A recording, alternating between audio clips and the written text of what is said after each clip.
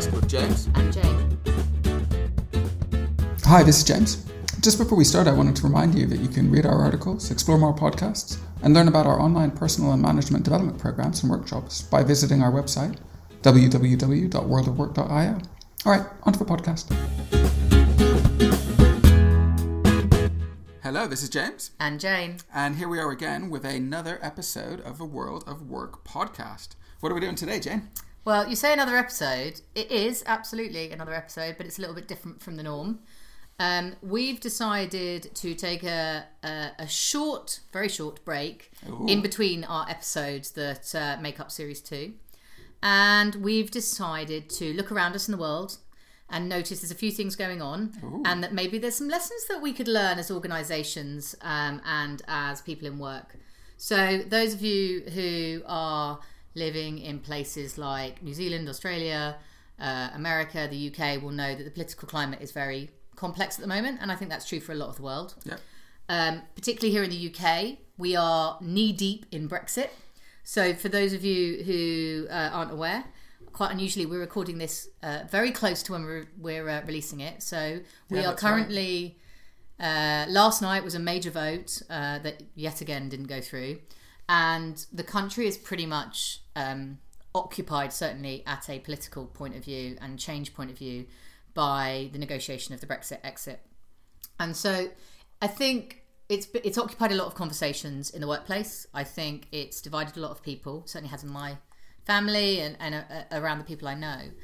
And I guess the conversation we keep having, James, you and I, when we talk about it is, yeah, but what are we learning from it? What are we taking from this whole period? So we thought it would be an interesting idea to kind of stop, look around, watch what's happening with our kind of organisational psychology, organisational development heads on, and say, you know, as a process, what can we take from it? And is there things going on in the world that are trying to address some of the challenges around change in examples like Brexit? And maybe we can help people think about it a bit differently. So today we thought it'd be really interesting to think about the concept of division and how particularly there are organisations and people around the world trying to manage different approaches in bringing unity after division. And so James has done some great research and identified 3 real-world examples of organisations or people trying to affect that change right now or recently.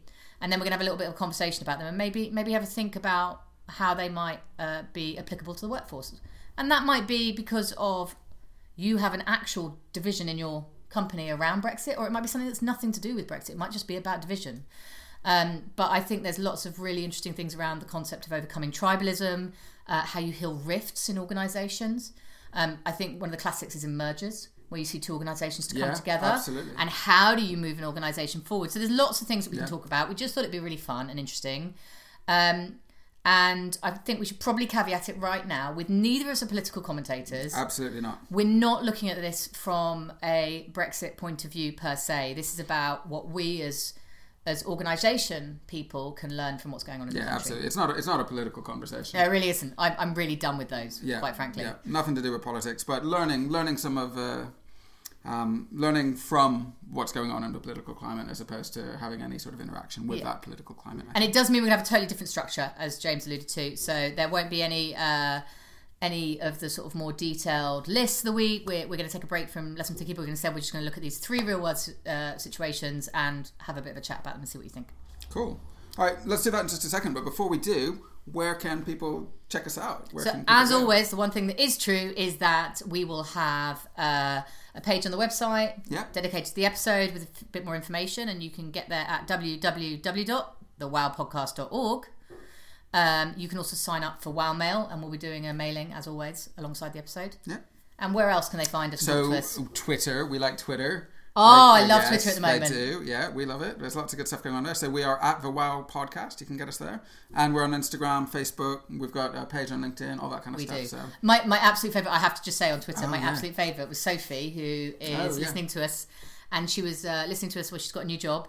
and she tweeted us yesterday to say she'd been to her first ever huddle because her How new cool is organisation does half-time huddles. Half-time huddles? I thought Half-time that was really huddles cool. is like my favourite. Yeah. So... and actually yesterday we also had a lovely tweet about the huddles with, was it Shaun the Sheep doing huddles? Oh, I Augmented love... animation So from Odin. If Odin. you like a GIF or a GIF... GIF? I'd go GIF. I'd go GIF. If you like a GIF, then there is a classic one on our feed, which is basically a bunch of sheep doing a huddle. Oh, it's great. Which is my favourite. Probably topping my favourite tweet so far. Yeah, it made me smile. Anyway, on to the subject at hand. Things civil society does to bring divided groups together. What did you find, James? Yeah, so I looked around to try and find some ideas from around the world as to how different groups heal the rift or bring divided groups together or overcome adversity and diversity and things like that. And I've identified 3 things. And what I wanted to do is I just wanted to go through each of them with you and tell you what I'd seen, read out a few things to you, share a little bit of what I've learned, and then try and see, Jane, if you've got any thoughts on how we can learn from that, what the actual lessons are. So I've got 3 things. One is a fairly old report now from a UK charitable organisation or charitable funder called New Philanthropy Capital. And they did a report in 2004 focusing on young people in divided communities and how you can kind of bring together young people in divided communities. I think there's some interesting stuff there. The next thing I've got is by an American psychologist called Tom Wolfe, who's worked a lot at bringing communities together after divisive projects in local areas and things like that. And he has done some stuff on the power of collaborative solutions, which is again about bringing people together. I think there's some interesting things there. And then the third thing is a contemporary American organization called Better Angels, which focuses on bringing together divided groups of Republicans and Democrats in the US. And the name Better Angels actually comes from a famous speech from Abraham Lincoln in the lead into the American Civil War. So that's where the name comes from. So let's jump into it. Should I start off with the first one and tell you about the first report? Yeah, talk us through the NPC report because I think it's really interesting. Okay, cool. So if we look at the NPC report, what we can see is that they call out in their work that there are 3 broad areas that they think about as being important for helping to bring together young people in divided communities. And these 3 areas of focus, they're sort of intervention types, loosely speaking, to use that language from a behavior change perspective. They all sort of complement and work together as a program of initiatives that help try and create opportunities for young people to come together and have a more healed and unified approach to things. And what they call out are 3 different things. They call out shared space as a key piece of this. They call out leadership as another key piece. And then they call out training. Right, so they're kind of like 3 basic things, but those are the areas that they choose to focus on. And I think these are kind of interesting. So if we look at shared space, what they say is that shared spaces, creating opportunities for people to have shared spaces is a really important thing. So they through shared space, aim to help young people create commonality of things like understanding of culture, so they can understand each other's cultures, helps them identify not just cultures, but also, backgrounds. It helps them understand their ways of doing things.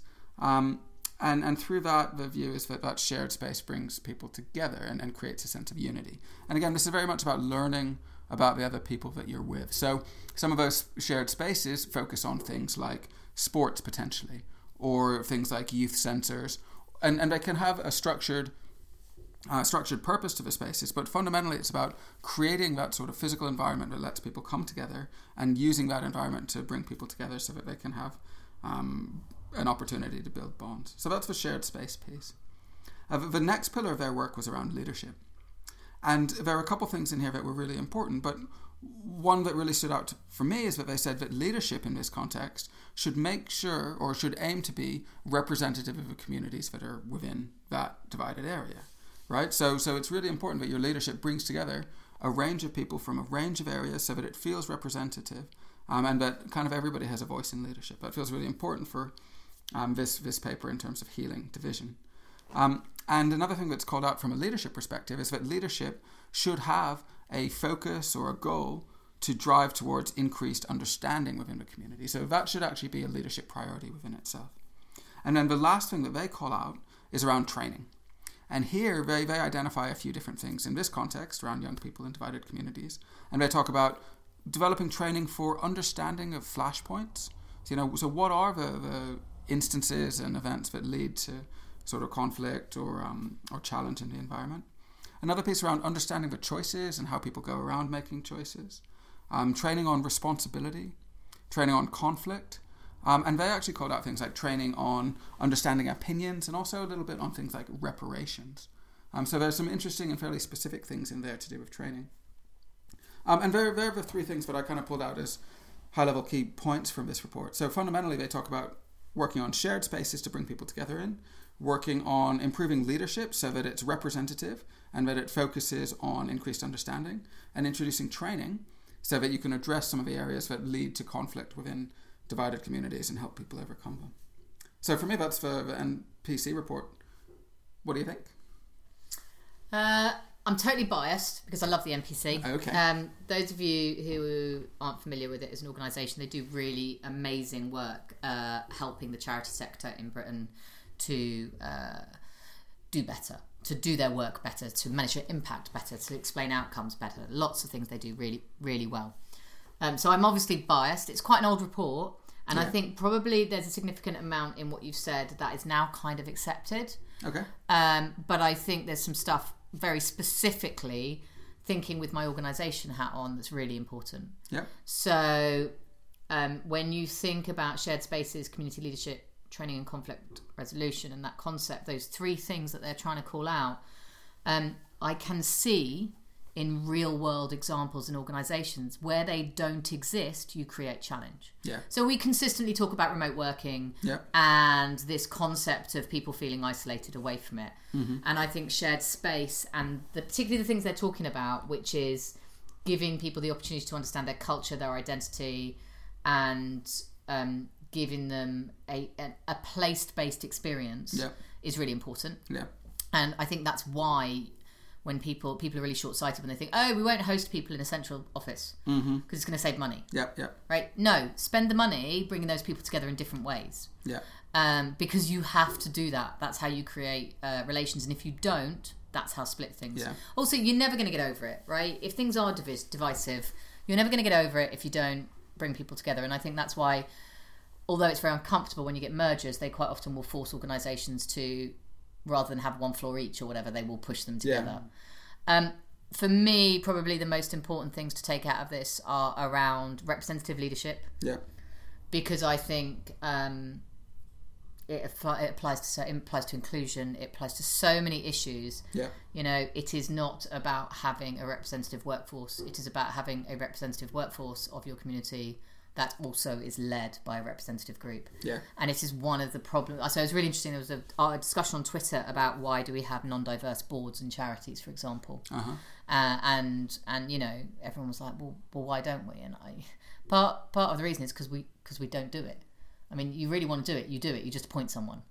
And you hear a lot of, you know, the bottom line is what you're saying. For example, when you don't appoint someone from a mergent organisation onto a board, is we're not really merging, we're owning. Yes, right? Absolutely. And it's the same if you have two youth groups that merge together, or it's the same if you have, you know, the Brexit connotation would be if you fill your cabinet with leavers or remainers, one way or the other, what you are saying is we are not coming together, we are ruling. And that's not particularly what happened, supposedly, but certainly that sense of where is our voice in this is really important if you're going to bring people together and get over it. And for me, the training bit's super important. It is not easy to get over division, and having some actual training and developing your skills in being comfortable with difference is super important, and understanding where that might flare up. So I'm really uncomfortable when people try and say that unity or re-establishment of relationships after a division is about changing people's minds or everyone consensus. It's just not. That's not what it is to me. What it is making people comfortable with being different and having different opinions, and that being okay, and managing that within the workforce. And I think if I was going to pick out one challenge that is going to come out of Brexit for organisations, whatever happens, you will have people in your organisation on both sides. Yeah. And whatever happens from Brexit, someone's not going to be happy. And actually, it is a sensitive, complex issue. And the idea that whether we leave next week, 2 weeks' time or not, happens, is the end of it. It's just the beginning. Because either way, that we're going to be living with someone not getting what they want. And, to me, that's no different to organisations that have employees who have launched action against their employers and it's done. Who picks up the pieces afterwards? Yeah. Right? Because they don't, really. It's horrible and it's uncomfortable and no one wants to talk to anyone. So for me, that's it's a really interesting model, and I think there's a lot that can be learned. And my call out to this would be, if you do see this in your workplace, if you are seeing divisions from outside of the workplace affecting you, don't put your head in your sand, because it's not going to work. Yeah. In my view, you need to start thinking now about how you as an organisation can heal some of the rifts that are going on. And if you're planning a major change that's going to affect people unequally, like an office move, which is always my favourite subject, but any of those, then I would definitely be thinking about it. So that's my take. Cool. All right, so that was the NPC view on this about young people in divided communities, and they called out 3 things. They talked about the importance of shared space to give an opportunity for people to come together from divided groups. They talked about the importance of leadership, particularly representative leadership and leadership focused on increasing understanding. And they talked about the importance of training. And it feels like all 3 of those things would be possible options for business or other organizations that had divisions within them. So hopefully there's something interesting there. The next one I want to touch on is by an American psychologist, someone called Tom Wolfe, who spent a lot of time looking at bringing together divided communities. As I said, this is things like towns where maybe a hospital's been taken away, and how do you deal with that conflict? Or towns where maybe there are drug epidemics, or whatever it happens to be, divisive instances in towns that lead to sort of community polarization or separation. Separation? That's not even a word, is it? No, it's not. Separation. I quite like separation there. So do I. Yeah, so it's less separation, everybody. All right. Anyway, so in looking at how to bring together disparate groups in civil society in the areas that he's looked at, he's actually come up with 6 steps as a process. And I thought they were kind of interesting, and it's kind of nice to have a model, and I thought we could run through those, and then you could let me know what you think. So his first one is, he says, whatever you're doing in this type of situation, when you're trying to bring people together, he says what you should do is make sure that you're including, wow, look at that you are including the people most affected by the problem, right? So all too often from sort of his experience, he says that you might be talking about a specific area, say homeless people, that lead to division in a community, but maybe you don't include the homeless people in your conversations. And the point is that you'll never really make progress unless you include the people who are most affected by a problem. So part 1 is including the people most affected. Then part 2, he says that fostering true collaboration goes beyond simply sharing information. So what he's getting at here is that it really needs to be a collaborative approach. People need to have voices that matter. People need to be able to contribute towards decision making. People need to be able to help shape things. It's not just about sharing information with people, but it's really to use a phrase that some of you might know, it's about giving people a share of voice and giving people an opportunity to co-create things. So stage 2 is fostering true collaboration that goes beyond simply sharing information. Then point 3 that he talks about is, he says, focusing on a community's assets, not its deficits.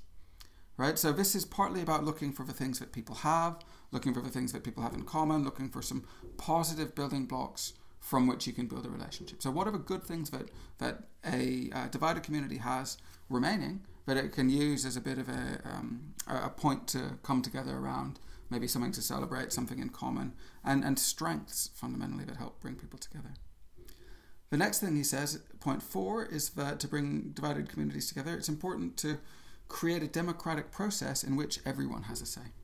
So with this, the imposition of decisions on others isn't always helpful for bringing them together. But the closer you get towards a democratic process where everyone has a say, the more likely it is that you'll be able to bring people together, and people will go with a sort of majority will. The fifth thing he says is that make sure that you should try and take action that involves social change. So to bring communities together, you need to introduce initiatives and undertake activities that try and change some of the underlying problems that have led to some of that division where possible. And the last thing he says is that it's good to try and engage people at a spiritual level. Now, this one is one that maybe I'm not so certain about. The language doesn't really resonate with me so much with the spiritual level, but I can very much understand the desire to connect with people at an emotional level or at a values-based level. Or a philosophical level. Yeah, I think that's right. So those are the 6 points that he talks about. I'll run through them again. So firstly, include the people most affected by a problem. Secondly, make sure that you foster true collaboration, going beyond simply sharing information. Number 3, focus on the assets that you have, not the deficits in the community. Number 4, create a democratic process in which everyone has a say. Number 5, take action that involves social change. And then number 6, engage with people at a spiritual level or philosophical or values-based level, in our words. So what do you think about that one? I like Tom. You like Tom? I like Tom. You like Tom? I like Tom because he's doing something really important. So his work is really... His work's good work. really important. Really good work. He's... because I think in his day job he does lots of coalition building across communities and stuff, right? Yeah. I think it's good. Like you, the spiritual language doesn't sit terribly well with me. But I do think that there is a non-material world approach that is useful. Sure.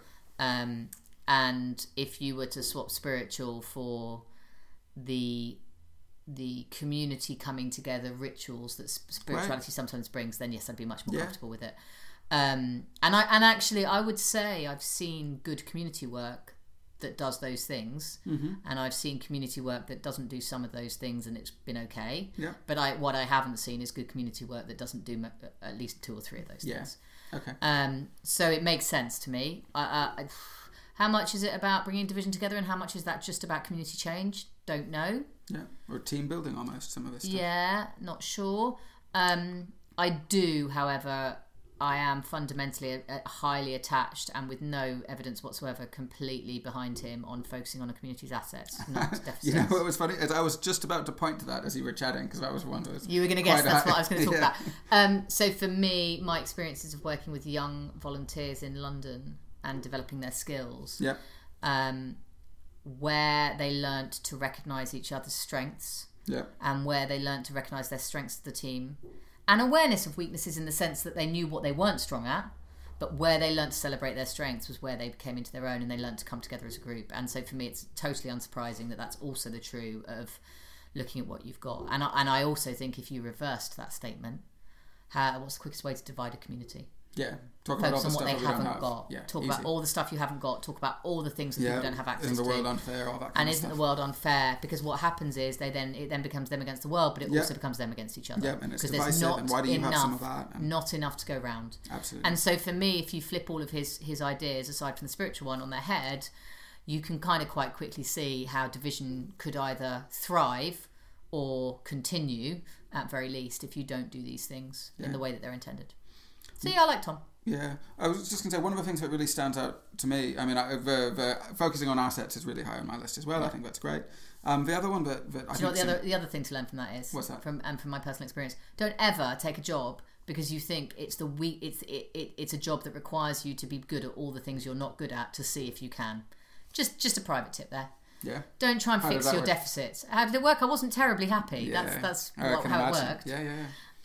So we should all focus on our assets. We've all got something to bring to the table, play to your right? strengths a bit, right? It's a positive message. Yeah. The thing I was going to point out, or the thing that I was going to mention that I like, is around his call out that you should include the people most affected by a problem. Yes. I think when you look at things from an organisational perspective, particularly in the merger or post-merger world, things like that, potentially what you do is you get all the people from the the acquiring company that claims to be merging sitting in a room saying, what are we going to do about all those other people? Right? How come all those other people who aren't in this room aren't happy? I don't understand. Yeah. And that in itself is an encapsulation of the problem. So I will go back yet again to my favourite musical, Hamilton. Okay, yes, I remember that. Which I think I've told you, and there's a song in it. I want to be in the room when it happens. Yeah, that's and right. if you don't have a voice in that room, you feel completely isolated and you don't feel represented. And that goes back to the first model as well, right? Yeah. It's all about representative leadership. Yeah. So you have to involve those people. Yeah. Cool. All right. So there's a bit of commonality between those first two. I definitely think there's quite a lot of commonality actually in their approach and the way they're thinking about it. So hopefully some lessons in those for organisations or groups out there looking to bring people together. The last sort of civil society idea that we're going to touch on is from this group, Better Angels. And as I said, they're a US citizens organisation working towards depolarizing America. So they're they're an independent, non-political organisation looking to bring people together. And they do a range of interesting things, but they had a couple of ideas that I thought were kind of interesting that I just wanted to touch on and see what you think about. If we start out, they do something which they call a red-blue workshop.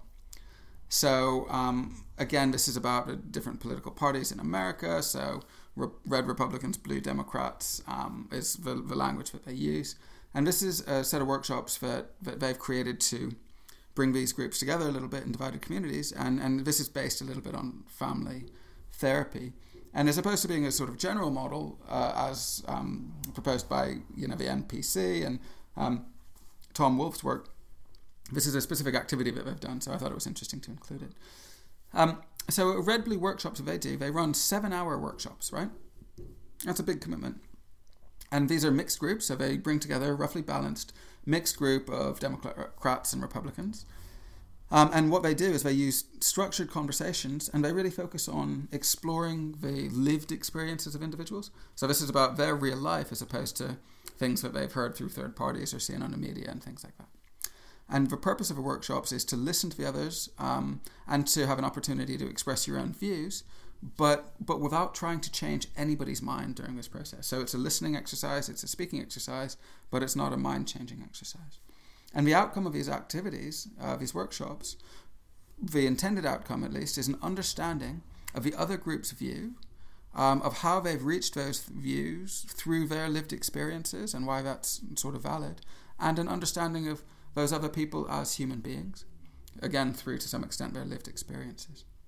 So that's the overall purpose of the workshops and high level how they work. There are a couple of activities that they do in them that I just wanted to touch on. First one they call a stereotypes activity. And I think it's interesting. So what you do here is you get the two divided groups. So you get, in this instance, all the reds on one side and all the blues on the other. And what you do is you get the groups to spend some time on their own brainstorming what they think the negative stereotypes that are told about them are, right? So, for example, if we had, one of the examples they talk about is if you have a Democrat in there, a group of Democrats, they'll sit there and brainstorm and say, well, what is it that we think all the Republicans say about us that's a negative phrase? And they'll say things like, well, we just want to sponge off the state. We're snowflakes, that kind of thing. And they'll say, okay, well, that's the negative stereotype. So we've captured that. Then the next thing that they want to do is that they want to, in their groups, explain why that's not the case, right? So they want to think through and discuss in their groups a sort of a rebuttal and their view as to what the real state is. And then the last thing that they'll say is that, okay, well, what's the little germ of truth that hides behind this that we potentially can acknowledge?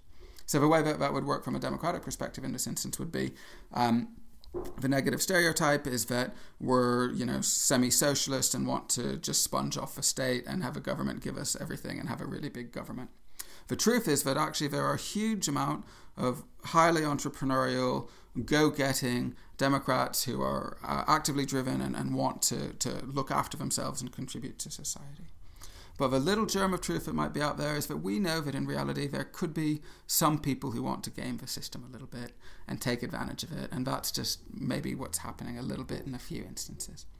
So by having the in-group express all those things and go through that stereotyping activity, they get a chance to explore things, they get a chance to bring negativity out into the open, they get a chance to rebut it, but they also have an opportunity to accept a teeny little bit of it. And by expressing that in a way that it's viewed by the other groups, it's a bit of a bridge building activity. So that's their stereotypes activity that they do. And one other activity they do, they call a fishbowl activity. A lot of you have probably heard of something like this. Fishbowling is a specific type of meeting where you've got an inner circle of chairs, which is the bowl, and then an outer circle of chairs, which is the observers. And the way it works in this instance is that what would happen is you'd get all of one group, so you'd get all the Republicans in the middle, and they'd be in the fishbowl, and then all the Democrats would sit around on the outside. And the Republicans would just have a conversation in the middle of the bowl, talking about their lived experiences, their political views, their doubts, their uncertainties, their hopes, their aspirations, their reasons behind their beliefs. And the Democrats on the outside would just observe, right? There's no contribution. It's just an opportunity to witness firsthand the sort of inner conversations and workings of a group that is out of your own sort of domain of belief. So those are the activities. And then they had one other thing up that the Better Angels talk about, which I quite like, which I'm not going to do in a lot of detail, but they talk about the emotional and intellectual transformation of depolarization. And they talk about the sort of emotional journeys that people go through.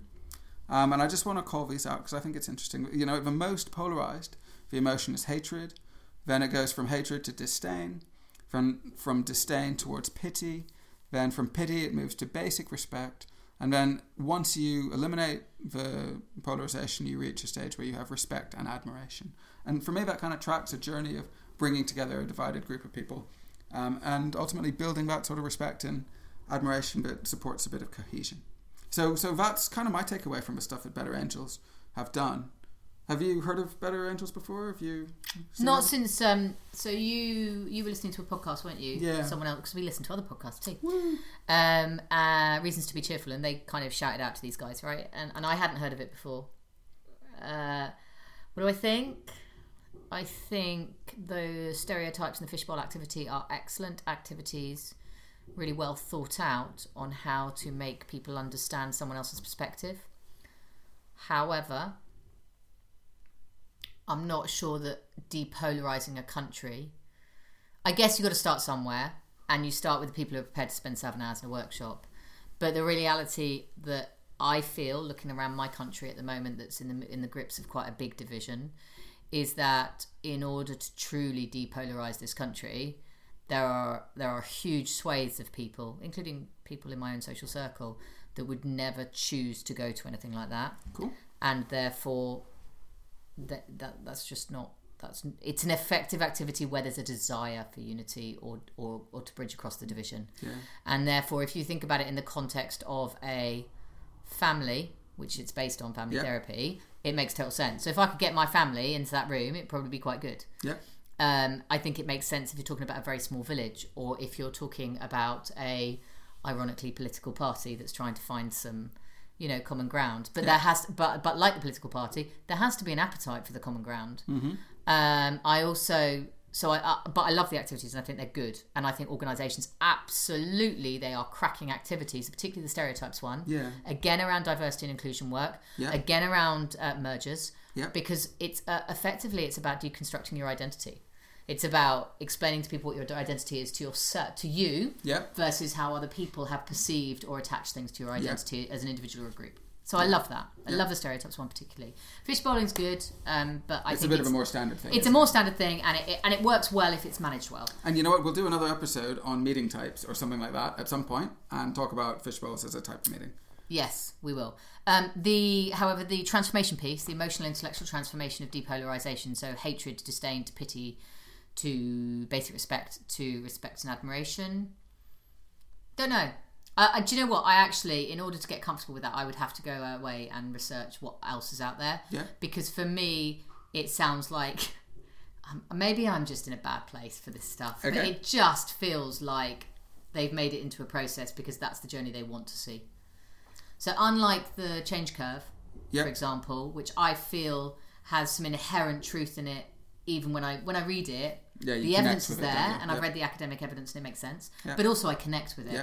I look at this and I feel a little bit like it might be wishful thinking, but it may be really well backed up. I don't know. So I'm going to have a look. Yeah. What I do think is true is that I suspect huge two issues. One, people may go through that journey for the people in that room. So you may look at you may look at the 10 people in the room and go, "Oh, they're okay." Because in my experience, that's what happens. Sure. Okay. So change, depolarization around major issues in society, in my experience, that's the first step is getting you to think that some of them are okay, and then over huge periods of time, that shifts to I'm going to assume they're okay unless I see otherwise. And I was thinking particularly about the objections to gay marriage when I was thinking about this, and how I think there's a really interesting lesson to be learned from the Irish referendum. Yeah. Because I'm really anti-referendums generally, because I don't think that's the political system and they don't support them. However, I have to say, and maybe it's because I like the outcome, but I have to say that the way that the Irish conducted themselves throughout that particular referendum, much more so than the other one, which was about abortion, I thought was extraordinary. I thought the argument from both community sides. Listening groups as well, was that? And just the way that they tried to understand what was holding people back, such that the narrative could be clear about what was coming out of it. Yeah. So I just thought I look at the way it was written about afterwards, and it was never it was a victory for a moment. It didn't feel like it was a massive enduring win. It was more about, okay, we've made the decision, move on. And that, to me, was about the dialogue and the way it happened. Yeah. So I guess in terms of lessons from that for organisations, have you got any thoughts? I do. For me, the lesson I would take without having understood the academics behind the de-polarisation stuff would be around manage your expectations. Because actually, basic respect might be all you ever get to. Well, and that's okay. That's better than hatred. The lessons, yes. Do I look around and think? I think one of the things I would say is there's got to be behaviour that's unacceptable. Yeah. In organisations, and I know that's not a very popular view. I think that's right. Yeah. I know that for some organisations, they if they find out someone's a member of a hate group, for example, that will be a conversation about this is not the culture. And I think proactively managing that, I think you have to proactively manage your culture anyway and let people know what's unattractive. I think within managing mergers very specifically, I think you have to understand it's a journey, and I think I'm tired, and it comes back to the change journey. Yeah. Right, the change curve. I'm tired of people trying to rush people through stuff. Yeah. Manage people's expectations and accept that it takes time. Yeah. But 5 years down the road, people have forgotten. Well, that's but they haven't in 2, so don't assume they have. Yeah. Yeah. Okay. Well, overall, I think there's some pretty good stuff in there. I think for me, one of the things that stands out across all of our models is about the humanity and about connecting with other people and about seeing your counterparties as humans as opposed to grouped individuals or grouped ideology. So if you can break through some of that and actually look at people as people and understand life stories and, in the words of a better angel, their lived experiences and things like that, then I think that's helpful for bridging some of the divides. And I'd say that in organizations, that's something that's not too difficult to do, is humanizing the other people in divided groups. Yeah, and if you're going to draw one thing from it, you'd realise how much easier it is in organisations. Yeah. Because actually, the ability to see people as human first, you don't even have to deal with most of the stuff outside of the office. Yeah. So even if you've got a division around things like Brexit, or in America we've got things around the wall and stuff like that, it's a lot easier because you're in a work environment.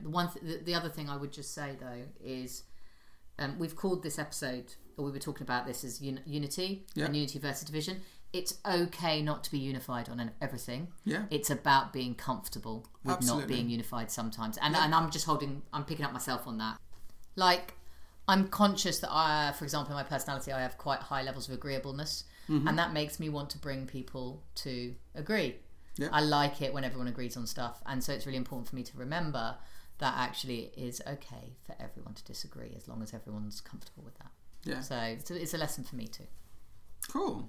Well, it sounds like, we started that conversation thinking about the fact that Brexit's a bit of a depolarizing or a dividing phenomenon that's happening in the UK, and trying to see what organisations are doing to bring divided groups together. So we looked at NPC, the new philanthropy capital, and some of their proposed models on how to bring divided communities together, young people in divided communities together, had some lessons from that. We then looked at Tom Wolfe's Power of Collaborative Solutions, looking at the 6-step process around bringing together divided groups, divided communities. And then we looked a little bit at some of the Better Angel stuff around how they're bringing together divided groups from a political perspective in the US, and had a few lessons from there. Have you got any final thoughts on the overall piece that we're doing, or? Just, I think that although we're doing this from a point of view that the world feels quite divided at this point, and particularly relevant here in the UK with Brexit happening, this is for all ages, right? The world will consistently have groups of people who disagree or who feel division and who have to live together or work together. Yeah. So the lessons, therefore, that we can learn by looking at what other sectors are doing, other countries are doing, I think are valuable. And I think it's a really important thing. And I applaud the people that are doing work in this space, but I also think organisations need to do a bit more. Yeah. Cool. All right. Well, I guess that's kind of it from us. If people want to get in touch, they can do it in the usual way, right? They can tweet us at the WOW Podcast. At the WOW Podcast. They can go to our website and they can sign up for our WOW Mail. WOW Mail. We're also on Insta, Facebook, LinkedIn, etc. Do come and say hello and tell us what you think. Yeah, cool. All right, guys. Well, I guess that's it from us. That's the end of this episode. We will catch you soon. So, it's goodbye from me. And it's goodbye from me as well. Bye, guys. Hi. Thanks for listening to this episode of the World of Work podcast. To learn more about what we do, please check out our website, www.worldofwork.io, where you can read some great articles, learn more about the seminars and courses that we deliver, or even support us if you wish through our Patreon page. That's www.worldofwork.io. Thank you.